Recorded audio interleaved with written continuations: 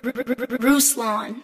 Hillsong, episode 3 and 4 of the FX series called Hillsong Secrets.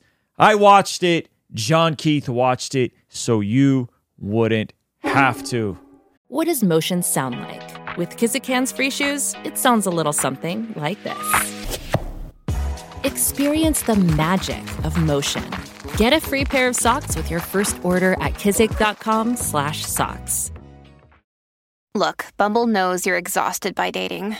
All the must not take yourself too seriously and 6'1" since that matters. And what do I even say other than hey? Well, that's why they're introducing an all-new Bumble with exciting features to make compatibility easier, starting the chat better, and dating safer. They've changed, so you don't have to. Download the new Bumble now. And if I'm honest with you guys, man, this was a doozy. This was a tough one to watch. I'm not even going to lie to you guys. I watched episode 1 and 2 last week, and this week we literally just finished watching episodes 3 and 4, and we'll tell you the good, the bad, the ugly of this whole debacle. Episode 3 basically picks up where episode 2 leaves off, with going deeper in Brian Houston's dad's alleged cover-up with regards to all the SA allegations, okay? And then episode 4 comes back to Carl Lentz's story and kind of gives us an update where he is now. And so we're going to cover most of that. But JonKeith, what did you think about this entire show? Man. Yep. Yep. Man, it was just so... Oh, man. It was like so... Exhausting. Yeah, it's exhausting. You know what I'm saying? There's so many thoughts during it. It's like, this is extremely unfortunate. And also at the same time, it's like, there's a narrative just around certain things with you know, church culture or even Carl Lentz himself that I feel like, okay, this is kind of just an opportunity to take more shots at the church. But it was just heartbreaking. Just for the most part, it was just like, dang, son. I mean, you know what I'm saying? Brian Houston always seemed kind of schmucky to me, but this is crazy. You call him schmucky? Yeah, just a little bit schmucky. All right, so episode 3, they go deep on his dad's essay, coming to find out that there's multiple survivors, multiple folks that came out and gave testimony, and the way it looks, allegedly, is that he knew about this stuff and was legally obligated to report it, didn't. Yeah. And this is basically the culture of Hillsong. So when you look at what happened with Lentz and NYC, it doesn't shock anybody when you understand the origins of this thing. And there was some weird stuff about like the name changing right before the dad, and then he's like, this was way before Hillsong, but it was the same church, it was just a different name. Yeah. And that the entire Frank Houston sequence was just brutal.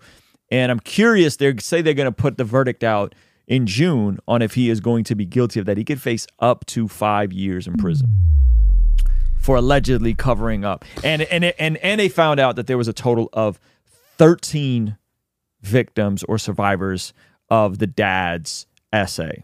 It just sucks when people that confess Jesus give the world more reasons to throw stones.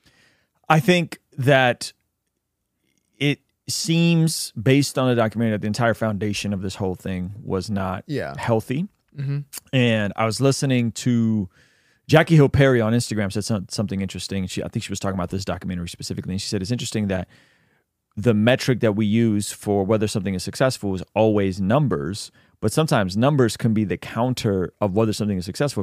If you're drawing large crowds, that may not always mean that people are getting plugged in and getting discipled. Yeah. That just because there's massive crowds, that may actually mean the opposite is happening. People are coming for a great show, a good word of encouragement, a hoorah in Jesus' name. Oh, absolutely. Yet they may not actually be leaving transformed, leaving equipped, and being discipled to go deeper and live out the gospel. Yeah, I a lot of this just confirmed a lot of my unfortunate feelings about mega churches anyways. You know, I went to one of the biggest churches in San Diego for 5-6 years, something like that.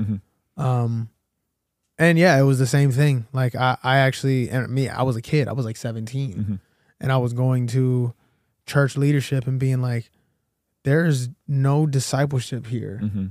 Like and this thing is a mess. There's so much, you know, and mind you, it wasn't done with any tact or like diplomacy. Like it was just, I was a zealous kid who did see a genuine problem and then probably came off very prideful and you know, zealous. But that was another, like, I related to a lot of the things that were in that. There was all kinds of stuff going on. There was, you know, saying pastors sleeping with other people's wives, and there was kids smashing in the you know, children's rooms and all. It was all kinds of nonsense. And I would be like, yeah, this is because there's no discipleship here. Yeah, like there's tons and tons of. I was given a life group at that church after like 6 months. I was 17. They gave you a life group. They gave me a life group. What are you doing? You know what I'm saying? And like that's kind of the culture. The culture is like they just mega churches will a lot of times just look for people that seem super on fire, but it's like there's so much. The Bible lays out so much for church leadership for us to just be willy-nilly frivolous with it. You know? That's good. That's good. I want to highlight some good things in episode 4 that I thought were good takeaways. Generally speaking, this is exhausting. It really is. Watching it was exhausting. I don't know if I would recommend watching it. Like you're gonna walk away spiritually drained from it. I'm spiritually drained right now to the point where it's physically affected. Like I'm exhausted right now. Yeah. So, but before we do that, guys, I got to show you something pretty interesting. Hey, you want to see something crazy? Over 50% of the people who watch this channel are not subscribed. And out of the people that are subscribed, less than 10% actually have their bell notification on. So do me a solid. Please make sure you hit that subscribe button. Make sure the bell notification is turned on so you don't miss anything we got going here. All right? Peace. And smash that like button as well. Okay, here are the positive things if I had to point out any. Lince's wife is the real MVP. I said that last time. Her resilience, her willingness to work through this stuff, her vulnerability in terms of even her current issues with church. Yeah. The way this ended, I thought was uplifting to a certain degree. Yeah. I'm very, again, people think I'm too charitable. I'm optimistic of where Carl is going to go. Yeah. I think Carl is seemingly in a space where he humbled himself. He went and worked a job. He had this one line and he said, what did he say? He said, the only people that I need in my life, there's only 5 of them and they all have my last name. And I was like, man, that was so good. You know, so I'm hopeful for where he's going to end up in all of this. Yeah. I know folks are tripping because he's at Transformation and that's a whole nother can of worms, but I think where he ends up is going to be good if he continues doing the work, and it seems like he's really about the work, and I think that's good. So that was the part where I was like, okay, it seems like he's going to own this recovery process. Seems like he's going to own the fact that he's probably going to engage and apologize to a lot of people, which is when pastors usually fall or stuff like this happens, they kind of check out, disengage, and don't always do the work. So I was hopeful about that, and I didn't think like I think it may be interpreted this way, but I don't feel like he like threw all of Hillsong and Brian Houston like all the way under the bus, but he owned that like, yo, this was a culture thing, and that, you know, instead of talking about dealing with lust, like he needed to go and actually understand the physiology of what was going on in his body and his brain because of the trauma he experienced as a kid. And I thought those aspects of it were very, very good. Well, one thing that I didn't like is, you know, Carl obviously had his moral failures and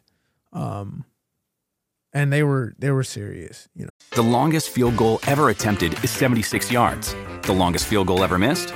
Also 76 yards. Why bring this up? Because knowing your limits matters, both when you're kicking a field goal and when you gamble. Betting more than you're comfortable with is like trying a 70-yard field goal. It probably won't go well. So set a limit when you gamble and stick to it. Want more helpful tips like this? Go to keepitfunohio.com for games, quizzes, and lots of ways to keep your gambling from getting out of hand.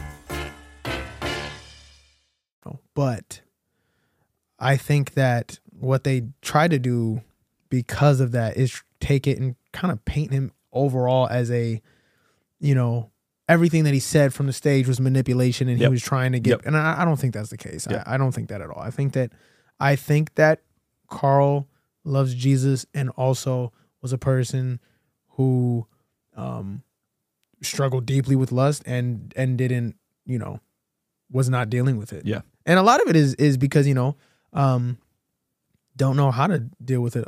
Most people don't, even if you take away the sexual abuse that he went through as a child, like just the things that pornography does to the human brain is just like, it's not good. It's just terrible. Yeah. No, that's not good. And I think in watching this, they made it through one episode without bringing up the LGTB community being marginalized and abused by the church, which was episode 3, and then episode 4 right back to the agenda of they don't. They don't mess with it. Oh my gosh, man! Yeah, Can you just tell the story without showing your entire hand that you think all Christians are bad because they don't affirm this? That was one of the things that so I was annoying, like, dude. I'm not even. This is, bro. It's like like the Christian stance. I'm saying Orthodox Christianity holds to Jesus's ethics on, or saying Jesus's way of sexual ethics, and it's like you're not. It's you're not going to change anybody's mind, bro. Come Just on. leave it alone. So that part of the show was, I would say, extremely annoying. I think this is a good cautionary tale in terms of what to avoid. I think Hillsong, dwindling. They said New York campus is down to 500 people. 500. They lost a lot of the campuses. They took some little shots at the new guy that took over. Yeah, what's his name? They did him. That was funny. That was the guy with the beanie and the curls. They were roasting him. Like, why you come after the way my man's looks? Poor Phil is just trying to fix it. He's like, I just put clothes on. He's just trying to fix it. So they were roasting him. The additional financial mismanagement that came out, that was pretty. That just did icing on top. Spending a ton of money on Louis Vuitton stuff and thousands on skateboards. Just all that stuff is just yuck. That's how I felt. Like the entire thing was just ugh. In terms of watching it back, my concern is that it paints the church too broadly, and it creates this all institutions are like all big institutions are like this. All bad, and there's some stuff in there that's just flat out wrong. Like if you're at a church and asking you to sign NDAs, I'm bouncing. Goodbye. That's not a good look. So there are certain things that are like, yo, this is goofy. We got to do better with this stuff. But there's other stuff like volunteers, like fill in a blank, going and confessing sin or whatever the things are, right? Yeah. And then that all instantly being equated to this is conversion therapy and they're trying to do this. And again, it just they had an axe to grind, I think, with Christianity as a whole. Yeah. And that was unfortunate. Ultimately, I see this genuinely, those folks who watch this, it is so exhausting, it is so dark that I think ultimately it will jolt people if they have issues, hopefully, to say, I don't ever want to end up like Carl Lentz on any level. Yeah. Let me go work my junk out.